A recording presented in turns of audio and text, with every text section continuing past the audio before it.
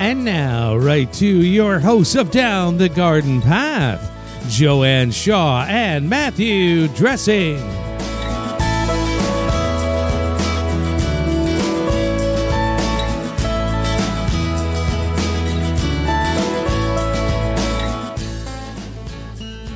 Hello and welcome to Down the Garden Path, where we discuss down-to-earth tips and advice while doing our best to help you seasonally manage your garden and landscape. I'm Joanne Shaw, owner of Down to Earth Landscape Design, and with me is my co-host Matthew Dressing. Hello there, Matthew. Hello, Joanne, and good evening, everyone, and thank you for joining us. I'm Matthew Dressing, owner of Natural Affinity Garden Design. As landscape designers and gardeners, we believe it's important and possible to have great gardens, which are sustainable and low maintenance, and we want to help you make it happen. That's right. And this month, we started a new month, everybody. I guess we started it. Yes, it's June. Anyway, this month on Down the Garden Path, we're looking at some of our favorite perennials, and we're kicking it off with a look at a versatile classic, sedum. From shrub substitute to colorful ground cover, it's hard not to have a great spot for a great sedum. So if you use sedums in your garden, what is your favorite variety? We would love to hear from you. Send us your questions to instudio101@gmail.com. That's right. And you are right. We did technically start the month last week. That's right. But we were talking about our book. We were talking about our book. Woohoo! On Amazon. So for the rest of the month, we'll mention the book, which we would love for you guys to go out and buy at amazon.ca or .com. But we are going to talk about perennials. Yes. That's right. That's right. And I think before we dive into the wonderful world of sedums, we were going to talk a little bit about a couple of perennial events that you and I got to attend to this weekend. That we've had some people write in and ask about. What happened this weekend with you? On Sunday, I went to the Toronto Botanical Gardens tour. So they obviously haven't had it for a few years. It was in the Winchwood area of Toronto. So St. Clair, Bathurst, Spadina, that area. So very interesting area, very, very interesting just to see the different styles of homes and sizes of homes and yards. So there's a lot on the agenda. We did not see all of them. Oh, pardon me. So we took the shuttle bus and we, did as many as we could. I'm gonna sneeze. Oh, I'm sorry. Anyway, so yeah, it was a nice day. We were worried about the weather. My friend Nancy, who I've mentioned before on the show, and I did it, and with a few other people that we knew. So it was kind of every year you go and you see something that sticks in your head, because I'm feeling like I'm a little, I don't know, jaded just being a designer and going and kind of like, what am I looking for, that type of thing. But you always walk away with a few little tidbits. Very nice. And what was one of the fun or your favorite tidbit that you walked away with? This one was interesting in that I often clients, not often, but sometimes clients want a rose of Sharon, for instance, right? And specifically in the front yard. And I really try not to do that because the darn shrub looks like a dead shrub, a dead tree until, about now, like mid-June. And this homeowner, they had one in their front beside their front door, and then they must have had 6 rows of Sharons in the back. It was a corner lot. It was quite a nice sized yard. So the one at the front door, though, they had a spring blooming clematis growing on it. Beautiful. So it was it was interesting too, because they chose it well, because it was a double purple clematis. So at first look, you think, oh my goodness, the Rose of Sharon is blooming in June, right? And then you realize, oh no, that's not a, and then you know what I mean? Like, it really got you thinking. And I thought that was smart, have an early blooming clematis grow on something that's late to leaf out.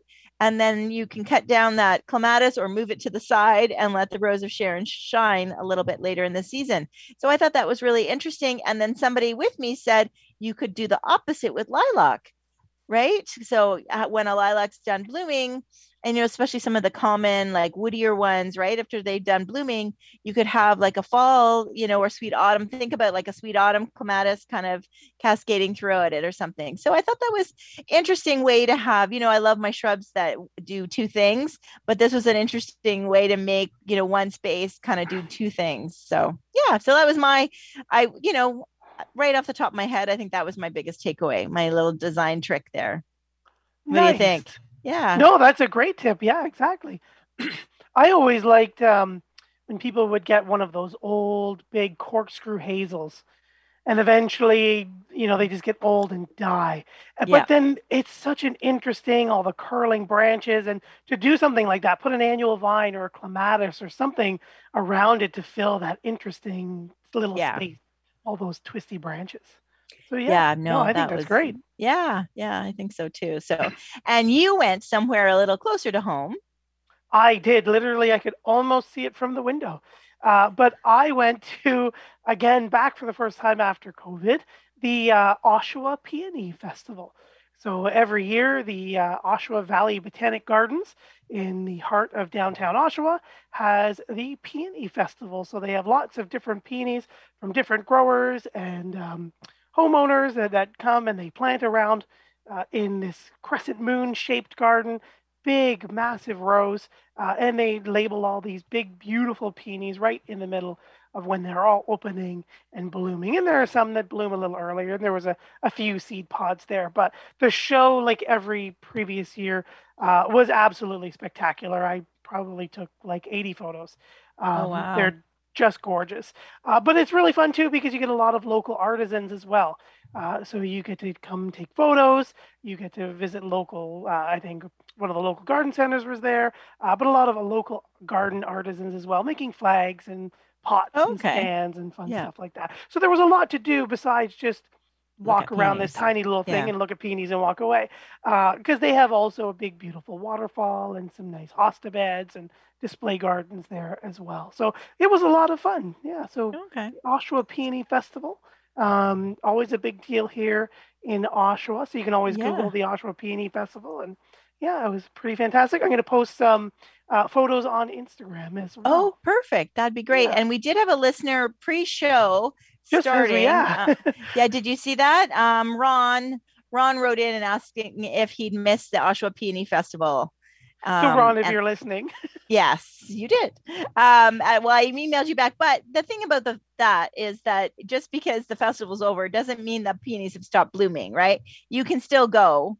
And that's exactly what I was going to say is they don't dig the peonies up. Not right away, at least. So if you are still in the area and you still want to go just see the peonies, they are still hanging out there and they will be for a while before they're taken away. Okay, now that I had no idea that somebody like they bring them and then they take them away. Not all of them, but there are a lot that stay there, and then there are some that go away. Like, are they just container grown? There. Like, are they just kind of the pots put in the ground, or because peonies don't like being moved? So no, they're usually most of them are there for a good part of the season, and then some of them are often taken away. Some of them are just unique varieties or cultivars that can't be replicated or are one of a kind. And so we often will see some of those leave. Yeah. Okay. Yeah. Sorry, the whole bed doesn't just. But they're not stolen. No. I'm like, yeah. Where are we taking them? So yes, that I did not know. I have really seen how my garden, my London plane trees have gotten so big so fast that so far it hasn't really impacted much in my garden, but it has impacted the peonies. So I have a 1 tree peony and 1 peony, and that I'm going to have to move now to like a sunnier part of the garden. Like so my one by my front door, that was always kind of questionable because I am east facing, but it got a little bit of the south sun a bit, by noon kind of thing. But yeah, 4 blooms, it's okay. Like it's alive, but it's not thriving. So I think it would be happier with some new blooms. And then I was thinking I lost my tree peony because like the 9 bark and the vibrant baby viburnum behind it and stuff. And it's just, I don't even know if it's going to bloom. I haven't seen a bud yet, but it's late, right? So to not have bloomed. So I think I've got to do some relocating, but so that was great. So it's always interesting. I've heard lots of talk. I think everybody's excited to get back in the garden. So there's been lots of announcements of different garden tours. So check, for anybody, check your local communities and see about garden tours if that's something you're interested in. It's always great to see. And I'm trying to think, garden for our Ontario listeners or even Canadian listeners, Garden Making Magazine. We used to have a magazine, but now it's just a newsletter. And they do what's happening each month, and they often list all the different garden clubs that are holding plant sales or garden tours. So not necessarily garden clubs, other organizations hold them too. Yeah. Very nice. Mm-hmm. Very nice. So yeah, what events were in your area this weekend, or maybe ones that we should check out? Maybe we should have one on the show. That would be neat. Well, speaking of that, so I also went with my designer friends to Whistling Gardens on Thursday. So I had a busy, that's right, yes. like a very busy work week because I had to work around these other events. So Whistling Gardens, so I spoke to Darren. He does want to be on the show. They have a 25th, I'll find it out here. They have a 25th anniversary coming up, or 20th anniversary coming up. And he does want to promote a few things. So we're excited. Whistling Gardens is just a very unique space. It's kind of in the middle of nowhere, but it's totally, I feel like it's the new worth the drive to Acton, because I think Acton now is not a big deal. But for those of you who grew up, that now this is worthwhile to go to Whistling Gardens. It's like, and they also had a peony festival, which was unbelievable. So so that was really good. So I highly recommend you trying that next year. But just go, like that's what we didn't want to go on the weekends, right? We kind of reserved the Thursday before or the Tuesday after, and we thought, okay, let's see where the season is, whether we went on the Thursday or the Tuesday. So we did the Tuesday. Very nice. So there you go. So so Whistling Gardens, lots of really cool conifers, see some really interesting trees and in mature state, see the peonies. Yeah, it's very interesting. Very nice. And if you want to learn more about Whistling Gardens and what Darren and them all do there is a podcast. We had them on in March of 2019. So you can Google Down the Garden Path podcast, Whistling Gardens, and you should find our episode there. Excellent. So sedums. Sedums. What are sedums? We probably have all seen sedums. We actually have a listener, Amy, who was very close to the top, right? Amy. Thank you, Amy. Shout out to Amy for sending in a picture. Yeah, so she's got a beautiful picture. She looks like she's got 3 of her sedums there in her beautifully mulched garden. Some nice grasses growing there. Amy's from Chicago. They look beautiful. They look like Purple Emperor. I don't know, Amy, if you know the cultivar name or who it is, but yeah, they look stunning and nice and ready to bloom. Yeah, isn't this the variety you put on the graphic? It does, yeah. I have the Purple Emperor variety. That's exactly what I thought. Yeah, Amy, you've sent us a perfect graphic picture, so thank you. That's great. No, that is very good, very exciting. We love pictures. And this is Clyde. He is saying, okay. Yes, this is what we were talking about. Clyde is asking about the garden shows that you know of here in the GTA coming up. I know a lot were canceled over the past 2 years. Now he can't keep track as to what is happening. So like I said, I would check out the Garden Making website and get their newsletter, and it'll be emailed to you, and it gives a lot of events. I've had a couple sent to me because also through from the garden club. I'm president of the Pickering Garden Club. So I've had a few. I think Sterling is having one. So yeah, we can put some dates of the ones I know about in our show notes. And but definitely there's lots happening. So yeah, in the community. So much fun out there to be had. Right. And then we have one more message off the top, and it was Steve has written in, "Hi Matt and Joanne, I have an idea for a show, and I know that you've asked, and yes, we always are. So if you have an idea for the show, let us know. We love new ideas and knowing what you guys have on top of your gardening minds." So Steve says, "How about ways and information about collecting rainwater? I sent a drawing as an attachment. That would be really cool. Thank you." And yes, thank you, Steve, for the wonderful idea. Most certainly. And I think there's going to be some different regulations and stuff. We'll have to Mhm. research for different parts of the country. But I think I just saw Joanne write that down, Steve. So I thank you did. I wrote it for down, and I bringing think we that had up. another listener write in about that as well in the past. So I think, yeah. Perfect.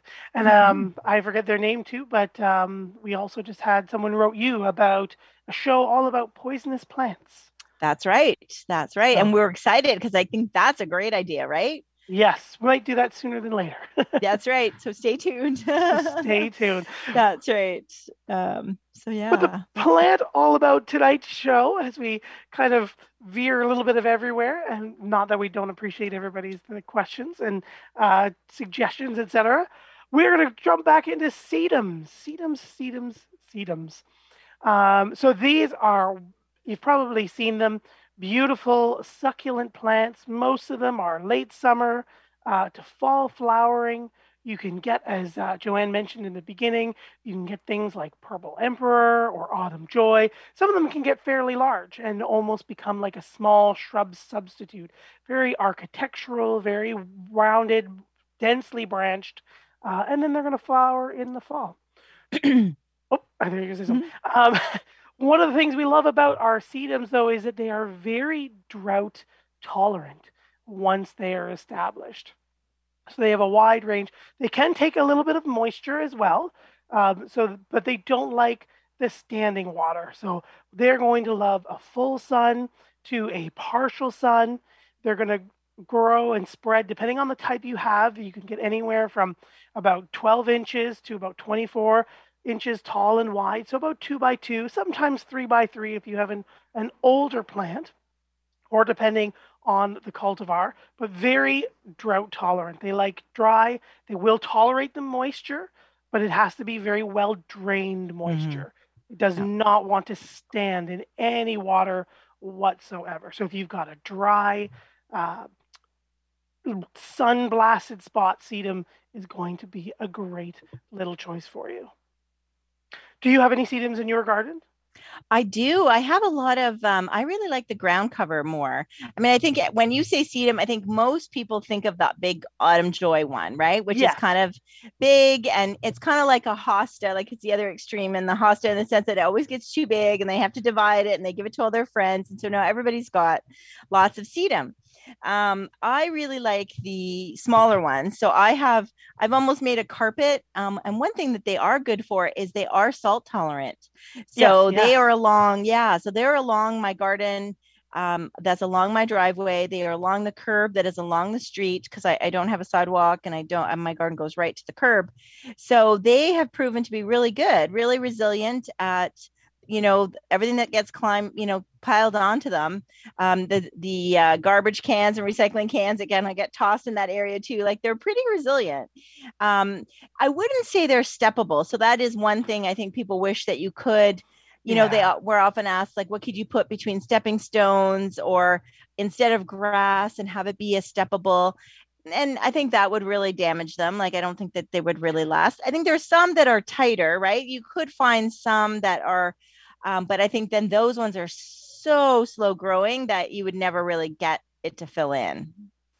Yeah, they would be neat against a rockery or something like that, but not to step on. And I agree. I've seen them in spaces where you get something like a variegated one or like the classic dragon's blood, but they have very thin, fleshy stems, the ground cover ones.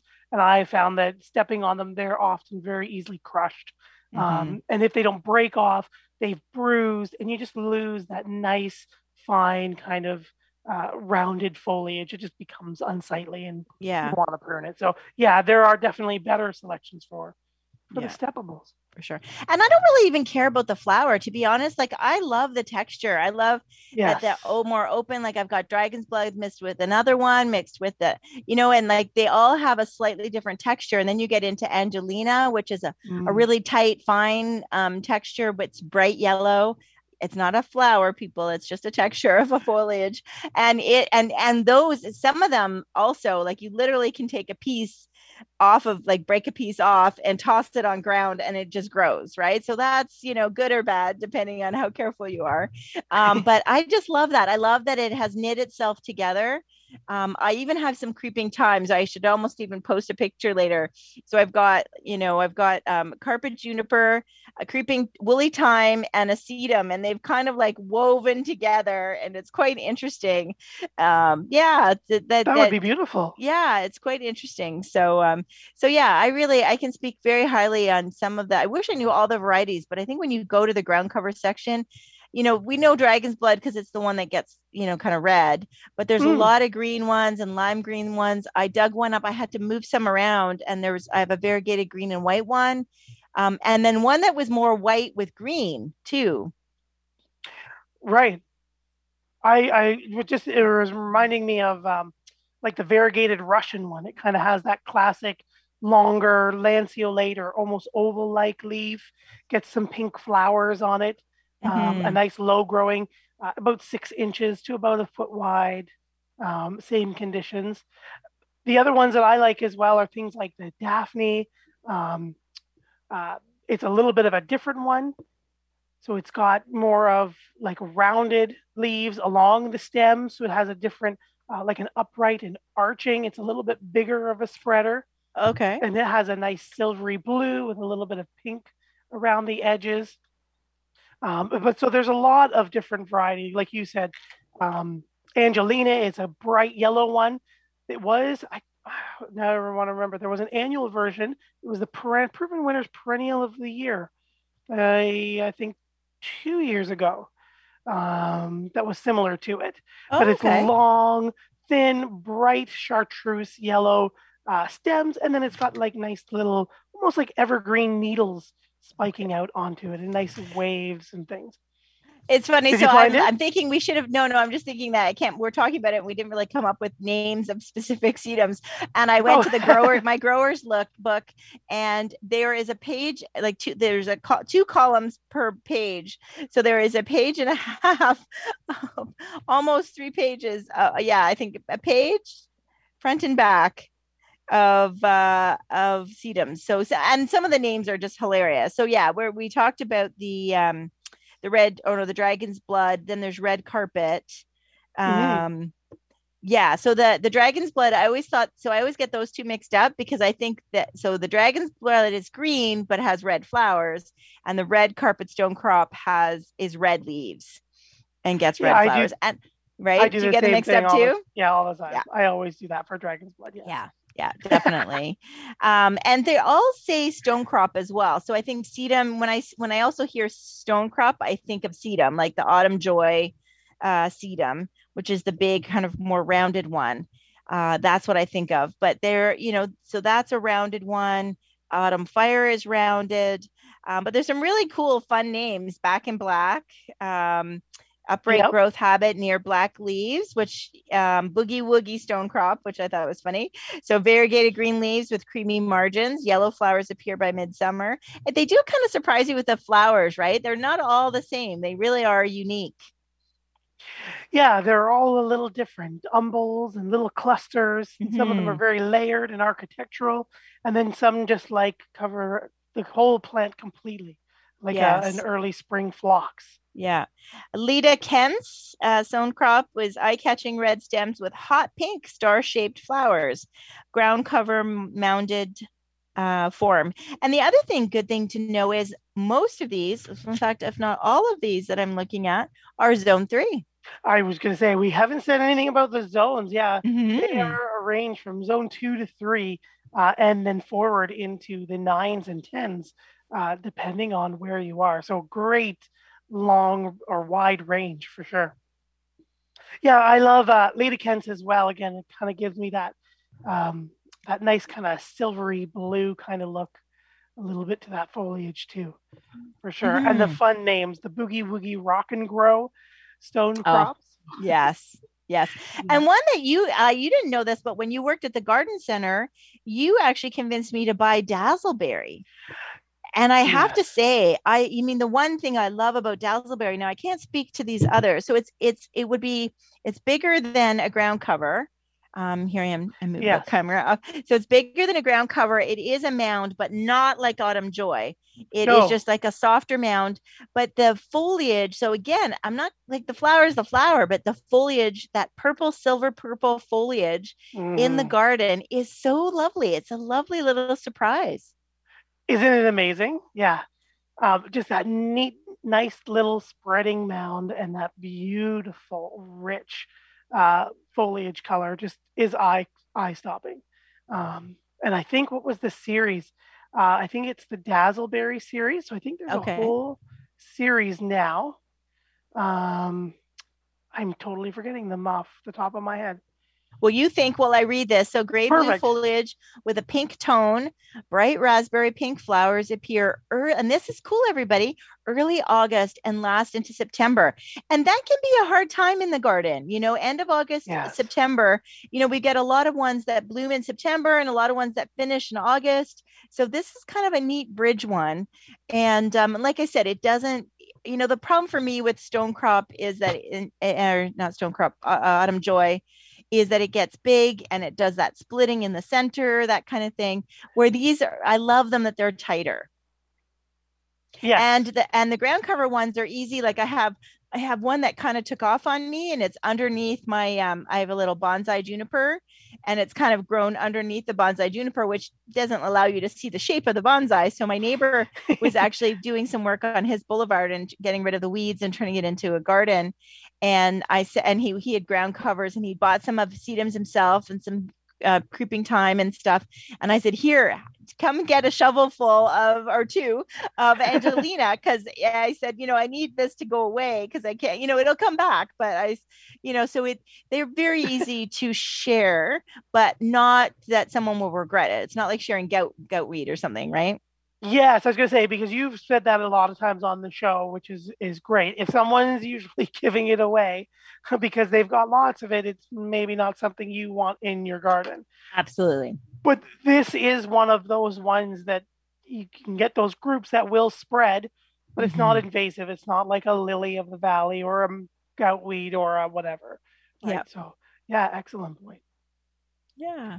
We are reaching the bottom of the hour, and I see there is a few questions popping in. I think there's another picture, but I'm just going to pause and say thank you, everyone, for joining us here live on Reality Radio 101. I'm Matthew Dressing here with my co-host, Joanne Shaw, and you're listening to Down the Garden Path. Joanne and I enjoy hosting Down the Garden Path each week, bringing you interesting and relevant topics to help you achieve a great garden. We learn right along with you from our research and from the guests that join us here on the show. Don't forget, you can spend more time with us down the garden path. Follow us on Instagram and Facebook. Our handle there is at Down the Garden Path podcast. And you can learn a lot more with some low maintenance tips and tricks with our new book, Down the Garden Path, a step-by-step guide to your Ontario garden. And it does go beyond Ontario, but we're here. The zones and the timing are just a little off. So don't be afraid to pick it up. If you're listening to the podcast as well, maybe you're in the car, you're at home, it's not live Monday night. Thank you as well for joining us here and downloading the podcast. Don't forget, you can find the podcast of all the previous episodes on your favorite podcast provider. Just Google Down the Garden Path podcast. Don't forget, while you're there, please hit that subscribe button to be notified of new content. And please don't forget to like, share, and leave us a comment. We love hearing from our listeners. We love your pictures. We love your ideas. We love knowing what's going on in your gardening world. So if you have something to say, we'd love to hear from you. You can always write us here. Gary, our wonderful producer, will get us the mail at instudio101@gmail.com. But you can also find us via our websites. You can find Joanne at www.downtoearth.ca, and you can find myself at www.naturalaffinity.ca. So let's jump into those. Who do we have? I've got Kyle. Yes, Kyle sent a picture. Matt or Joanne, do you know what this is? Someone said it was a sedum, but I am not sure. I live in Port Hope, Ontario. Oh, so you're very close. Kyle, just up the road from me. Yes, it is a sedum. It is a sedum. Which cultivar? I am not too sure.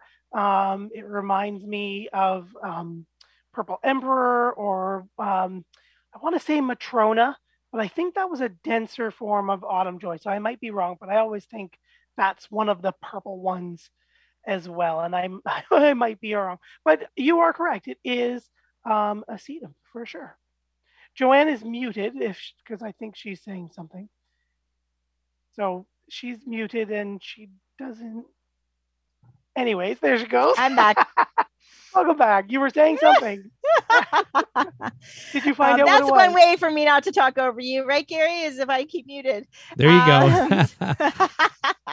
So I think by your picture and the description I'm reading for Purple Emperor, I think Matt's always right, you guys. So I think it's Purple Emperor, Matt. So he knows his plants. So there you go. So sorry about that. Just give that nice little description. Just muted. So thank you, Kyle. We love it, everybody, when you send us pictures. Bye. Yes, we love the pictures for sure. Oh, this is a good one from Craig. Do you want me to read this one? Yeah. What does Craig? Sure. So, hi, Garden Path. Oh, we're called Garden Path now. Thank you. What is the best soil type to plant sedum? P.S. Good luck with the book. Thank you, Craig. So yeah, Matt, we don't want it to be too wet, like you said, but they don't necessarily need like overly nutritious soil. Like they're, Right. Nutritious will help. They don't need rich. They can be planted in average to poor soil.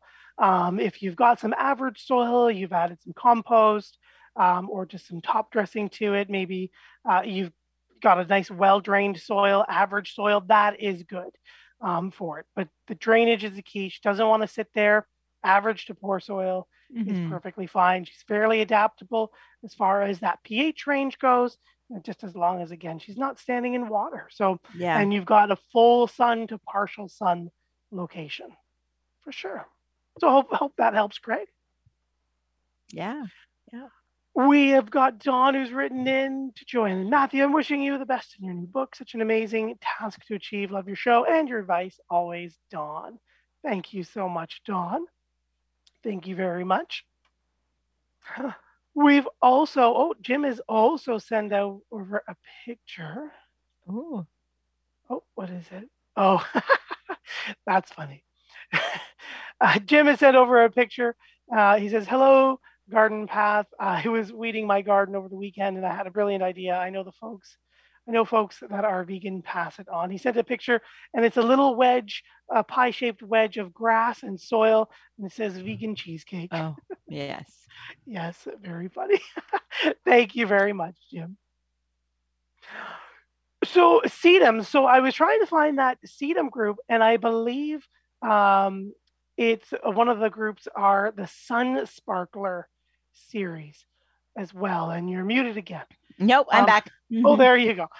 Just in time. I have this tickle. So that's why I keep muting, because I have this tickle in my throat. So I'm trying not to cough in everybody's ear. So apologies, but yeah. So tell us about that variety. Yeah, the Sun Sparkler series, you've got, again, like the Dazzleberries, you've got a group of sedums who are focusing on the foliage color. So for example, Blue Pearl is a beautiful one, again, late summer to early fall, zones 4 to 9. Nice, beautiful, rich, almost like blue-black foliage. And then they're going to get, again, those nice flowers over in the fall and the summer that are a nice, rich, deep pink. So most of the flowers, I think we've kind of mentioned it, but haven't really stated it. For the most part, we're going to see light pinks, medium pinks, dark pinks, and then some variations again. Usually some nice rich reds, medium to dark, rich reds across the series. I haven't seen any white ones. More so, no white flower ones. Have you seen any white flowering? I've seen white foliage, but I don't like, how I said I've got the green with white edges, and then I moved the one, and it was kind of growing differently. It was, even though it was smaller like my ground cover ones, it was more mounded, like the Dazzleberry, but just smaller, and it was more white than green. And I wonder if that would have a different flower. So I'll have to keep my eye open for it. We'll have to get an update for later. Yes, definitely. Definitely. So So Blue Pearl is in the Sun Sparkler series, and so is Dazzleberry. But again, I just call Dazzleberry because it's absolutely dazzling. So definitely check that one out. Were you, sorry, I think I was jumping in there. Were you going to jump in with another question? Well, I don't know, we can talk about Sedum mats. I don't know if you wanted to talk about that. So that is a product, I know. So it's a product that I've been dying to use. And so is my girlfriend, Nancy, that I mentioned. And she used it for one of the Canada Blooms booths, and then used it in the leftover ones from Canada Blooms went to her garden. And then, so she managed to get a job earlier this season of somebody wanted their boulevard completely ripped out. They wanted it all, ground cover, that type of thing. So she pitched them Sedum mats, and they went for it. So, and then I said, so the only thing about Sedum mats is to order them directly. Like the garden centers don't stock them. So what they are, I believe, rectangles, 1 foot by 2 feet of, and when she got them at the news several years ago at Canada Blooms, they were actually woven on a fabric. But these new ones, it's just the roots. There's no fabric. So she has, I think the minimum order is 250 square feet, which is a lot of Sedum mats. Oh yeah. So she convinced them to let her have her 75 square feet. And I said, okay, I have a couple of edges, a couple of spots where I thought I could really use them, but also I wanted to test them out for jobs and clients myself. So I said, I think I calculated 12. I said, I'll take 12. So she ordered. This is kind of a funny story. So I'll just say it quickly. So she ordered, she had them all delivered to her site, anyway. And so sure enough, and they do not need to be butted up against each other so that they can grow into each other. Well, lo and behold, she called me to say, I think I need some of your 12 because I didn't order enough. So I ended up with 3, let me just say. So it was hilarious because she transferred I transferred her the money right away. I was so excited to get 12 Sedum mats to play with. And now I have 3. Now in hindsight, I did not have room for 12. I was, being over, so I was the opposite of her. So, 3. So they are, and it's shocking. So it's a mix. Angelina's not in the mix, which is interesting. It's a nice tight mix. And you just need to, dig out, they're probably about an inch thick. So we dug down about an inch and placed them on the ground. And so I could post a picture. So watch for it on social media. I will post, or in our Facebook group also. I will post a picture of mine that I just did. And then I took a picture of Nancy's garden that has grown in, and her whole front yard is all garden, no grass. And it's really, really done well. So I think that's something, you do have to involve a contractor probably, unless you have a really big job. You can't purchase directly. It's kind of a trade product, often commonly used on green roofs as well. So they definitely have, and you can do a green roof on your shed even. So something to think about. So everybody can, hope you check out my pictures later. And so that's another way and another benefit of using Sedum. Yeah, I remember the garden center that I worked at, we did have, we would bring them in occasionally. And then you'll see them at our garden center. We had them for about $24.99, and it was about 2 square feet. So we'd bring in so many, and then we did for a year or two. We had a little like a little dog house that we decorated the roof. Oh with. Yes, now I remember. I don't know if you remember that. Yeah. We had all the little sedums and stuff like that. And then like you said, often seen in all the green roof projects. As well, for sure. And I was I thought I had one, an old contact of mine. She does that in Toronto. I was thinking we could have her on the show, but I'll have to quickly Google her afterwards. Yeah. And I know I have another friend of mine who tried them between her stepping stones. And so most of her backyard is kind of big concrete stepping stones and big concrete squares of patio. And she initially had put Sedum mats down in between the gaps, instead of grass. But it's funny, she found that they actually grew too well. So they were like a tripping hazard because now they had grown so much. So she had done, so it's another use for them if they're in a space where you have the space, right? Is between stepping stones. or maybe an area where people don't walk that often, that type of thing. So she had to remove it all, and then she's done micro clover instead, Matt. So that'll be interesting. Yeah, that's Melanie Rekola. She's been on our show in the past few years ago doing pool design. We talked to her about that. So I was just gonna say we were talking about her with pools, weren't we? yeah, cool. For sure. So yeah, so there's lots. I mean, I think they're very durable, and I know Bonnie has just written in saying, "Are these plants or a bush? They are beautiful, expensive, hard to grow. Can we get them and plant them now here in the GTA?" And yes to all of that, right? Yeah, yes to all of that. Definitely take a look. Oh no, they're not expensive. So. Oh, sorry. Yes, expensive. They're not expensive at all. That was on my list to cover as well, because we often get that as well, right? How expensive are these plants? And depending on the size that you're going to see, really, you might see a 2-gallon Autumn Joy or Purple Emperor or a garden, or like one of the mats, if you can find them, for about 20 to $25. Mm-hmm. But they're fairly inexpensive. You'll often see them again labeled individually in like a 4-inch or a 4.5 or a quart pot, ranging anywhere from $3.99 to about $7.99, depending on the cultivar and the size of the pot. But definitely get out there now and start looking, even though they are fall blooming. Again, for the rest of the season, we have wonderful blues and purples and rich silvers and variegated greens and whites, and some reds for all season or for all summer interest. So you will get to see a lot of them out right now versus when they flower. For example, hydrangeas. When it's summertime and it's hydrangea time, there's all the hydrangeas in the world. But sedums tend to be a little bit more heavy in availability earlier than their bloom time. That's right. Especially those 4-inch pots. So if you go to a garden center now and they're got them on sale, because they went, watering those 4-inch pots is not their favorite thing to do, trying to keep those plants alive. So you can often go and get 6 or 7 or 8 of those and make yourself a nice good patch. So it's good for like a slightly high traffic area. Maybe to have people avoid that area if you've got something that's planting there or under other plants. That's how I have them. They're very understory along the boulevard or the edge of like I said, if your garden edges to the driveway or edges to the sidewalk, it's another good one. Around rocks, that type of thing. Instead of river rock, which can be high maintenance, you could do like a little kaleidoscope of different sedums and have them grow together. And they're tough. They can take a little bit of abuse, no, not daily walking, but they definitely are tough. So yeah. And I'm usually not even crazy about the flowers, beyond it, because sometimes the flowers get a little tall and then they just kind of stand there. Right. So, Yes, I agree. And then like you said, you're tough, they're salt tolerant as well.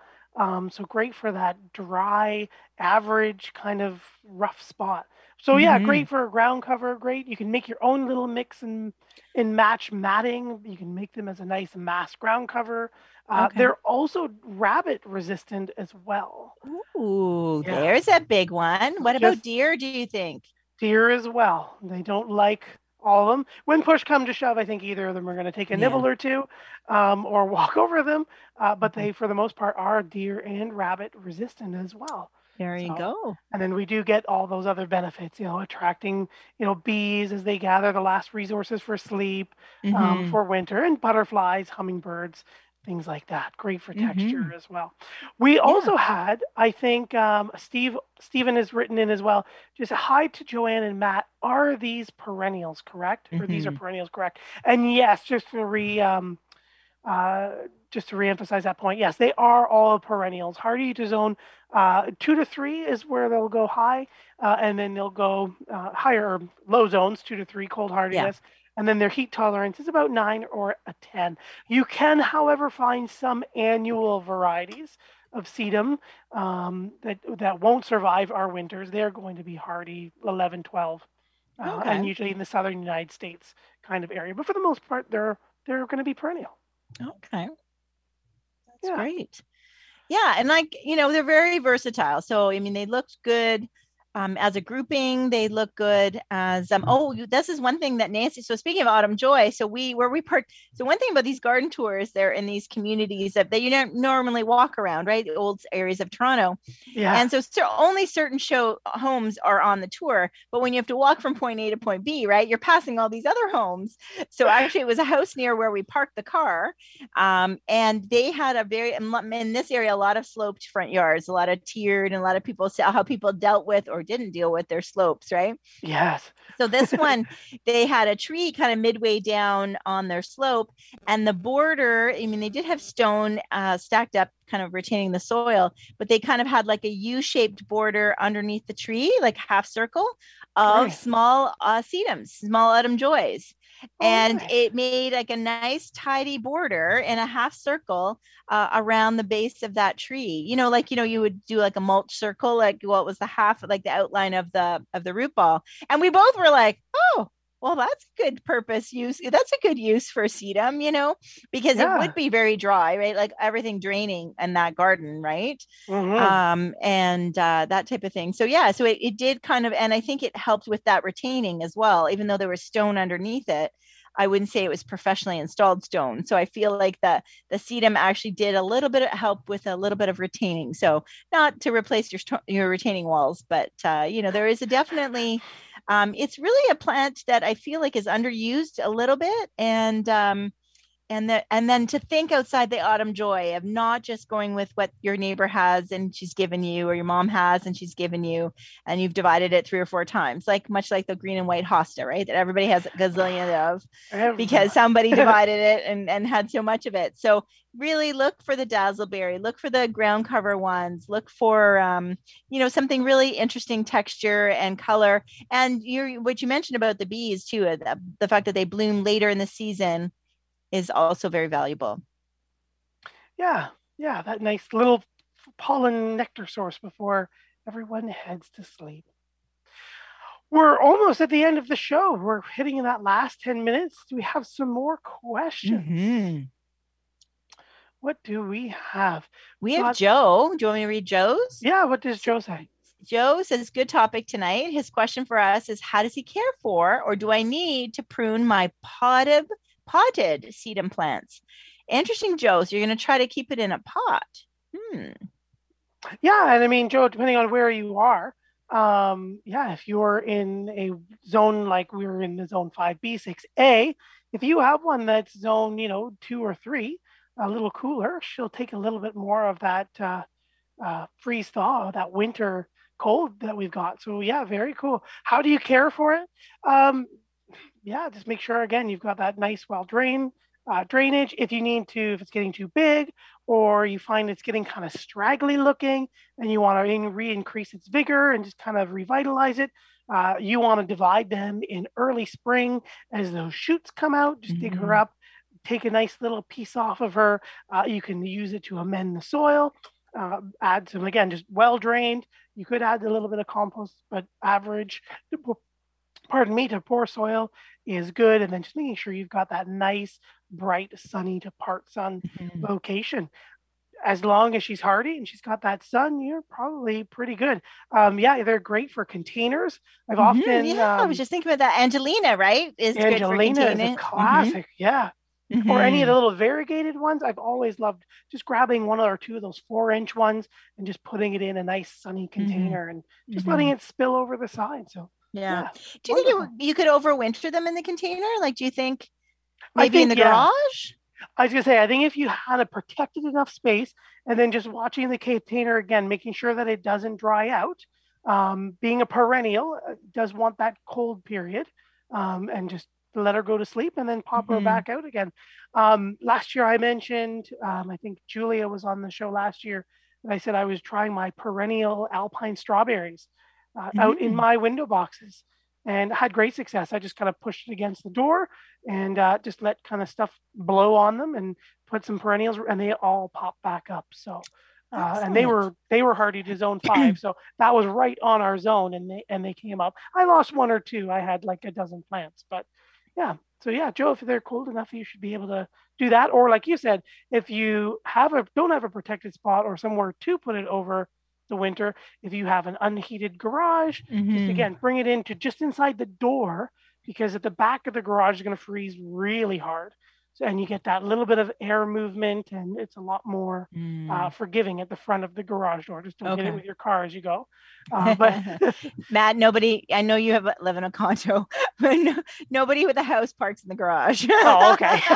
So we don't have to worry All right. about that. My friend in Lindsay parks 2 cars in their garage. Does she really? Wow. They do, 2 SUVs, but 2 SUVs. I want to meet them. Oh my gosh. But yeah, so no, that's kind of funny. But yeah, because I think it would be, because of the variety of them, you could really make some really interesting arrangements in containers. That's something that honestly didn't occur to me till right now. yeah. I mean, aside from the Angelina and it being like, instead of sweet potato vine being that cascading one. So yeah, so definitely some neat uses. Yeah. So, and I mean, one of the ones in the Sun Sparkler series, the Blue Elf. Again, beautiful blue and silver foliage, 4 to 6 inches only tall, great for a little spiller, and growing anywhere from 14 to 18 inches wide. Not going to be that full in that first year, obviously. But yeah, just lots of great dwarf varieties, medium-sized varieties, like Sun Sparkle Dazzleberry, and then, Purple Emperor and your Autumn Joys, and Matrona's your classic upright rounded one. So yeah, such great varieties too, right? Yeah, and even Great the yellow, mix. like I've got Lemon Jade, Lime Zinger, and Yeah, Yellow Lime Brick Zinger's Road. awesome. So those are some really interesting ones, and they do have the little. It's funny, the little symbols in this, have the little cactus, a little butterfly, and a little bee. Yeah. How often do you see that in our play? And I'm going to go through the rest of this book. I don't know that we're going to see those three together, but that is salvia. We've got hummingbird, butterfly, bee. Oh no, and no deer. That's it. So No deer. not a cactus. And you mentioned it before the show too, that sometimes people might think of, like I think of the indoor plant, like the because they became very popular. The Echeverias. Thank you. Over my head. And then outside, like the hens and chicks. Yeah. So they, kind of like, they're kind of in the same family, but not really, I don't think, right? Botanically, they're not really. But they do have that same kind of texture, and like, think of an aloe vera plant, right? But the sedums aren't as juicy, as like an aloe vera plant, but right. Definitely a succulent and not needing a lot of water, and can take some tough love. So very good for people who have a lot of sun, don't want to do a lot of watering, and don't want to do a lot of much, right? Like they can really take some tough love. Yeah, they can take that heat in spades, that average to poor soil, very drought tolerant. The hens are the big ones, and little chicks are the little sports that little rhizomes or the stolons get spread out. So they're easy to locate. And again, like the sedums, you've got beautiful greens and golds and reds. Spiderweb is one of my favorite. It has a little pubescence that has the little spikes all open. It pulls apart this little cottony web around it and gives it a very soft texture. So lots of cool variety there as well. As we're getting to the last 5 minutes, Mike has written in as well. Hi, Joanne and Matthew. Here are my sedum. At least I think they are. We bought the property last year, and this is what I was told they are. He lives in Boulder, Colorado. And Mike, forgive me, I thought I could just click on the picture and open them up. But I can't. Yeah, I couldn't. Can you? Because I couldn't either. I can, but when I enlarge it, it's very blurry. Yes. So it does look like there's a little bit there on the bottom around the rock by the pink, Mike. And then it looks like you've got some daylilies in the grass. Yep. And on the left could be too. I was going to say, just above the stone right there. Yeah. That looks like it could be an Autumn Joy or a whoever. Yeah. So it looks like you might have a few different sedums there for sure. Awesome. Thank you for your picture, Mike. Yeah. Thank you. So we're excited to do perennial month for you this, even though it's 3 weeks. It's a perennial 3 weeks, right? And Matt and I were talking about the show, and we want to do a shout out because we think there's a whole bunch. We've done a lot of shows on different perennials, and they've all been kind of very popular or new or innovative. Like the different salvias, much like we did shrubs, right? But I think there's some that are really interesting perennials, and they are hard workers in your garden, and yet no one really talks much about them. So we don't know what the title of the show is going to be yet, but I want to hear from, like, if you have something tonight, you can write us in the last 4 minutes of the show, or 3 minutes, Gary, sorry, or send us an email at instudio101@gmail.com, or down the garden podcast. Garden Path Podcast, down the Garden Path Podcast at hotmail.com. At hotmail.com.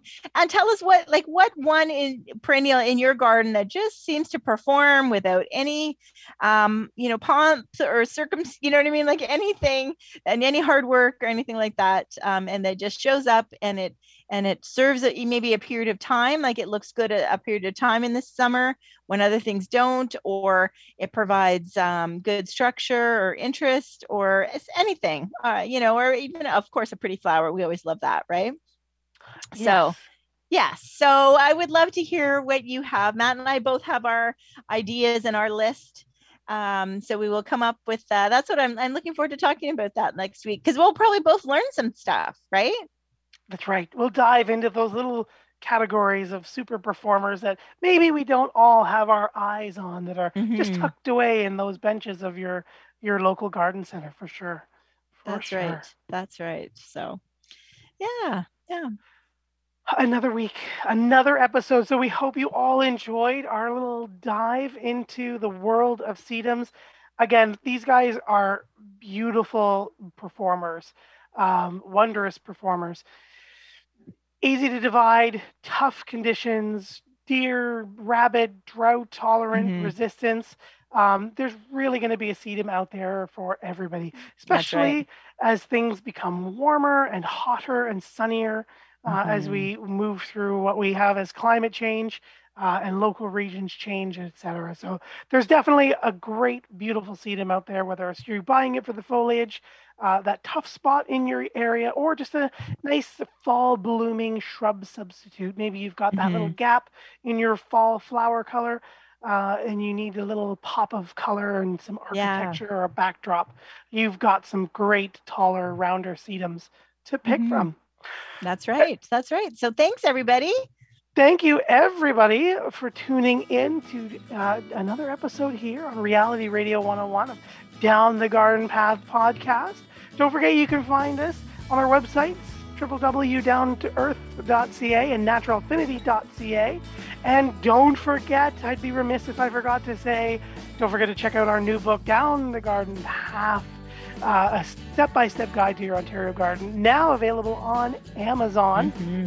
It goes through all of the wonderful tips, tricks, and advice that we've been put on the show or on the radio over the last many years. Have a great evening, everyone. Thanks for tuning in again, and we'll talk to you next week. Bye.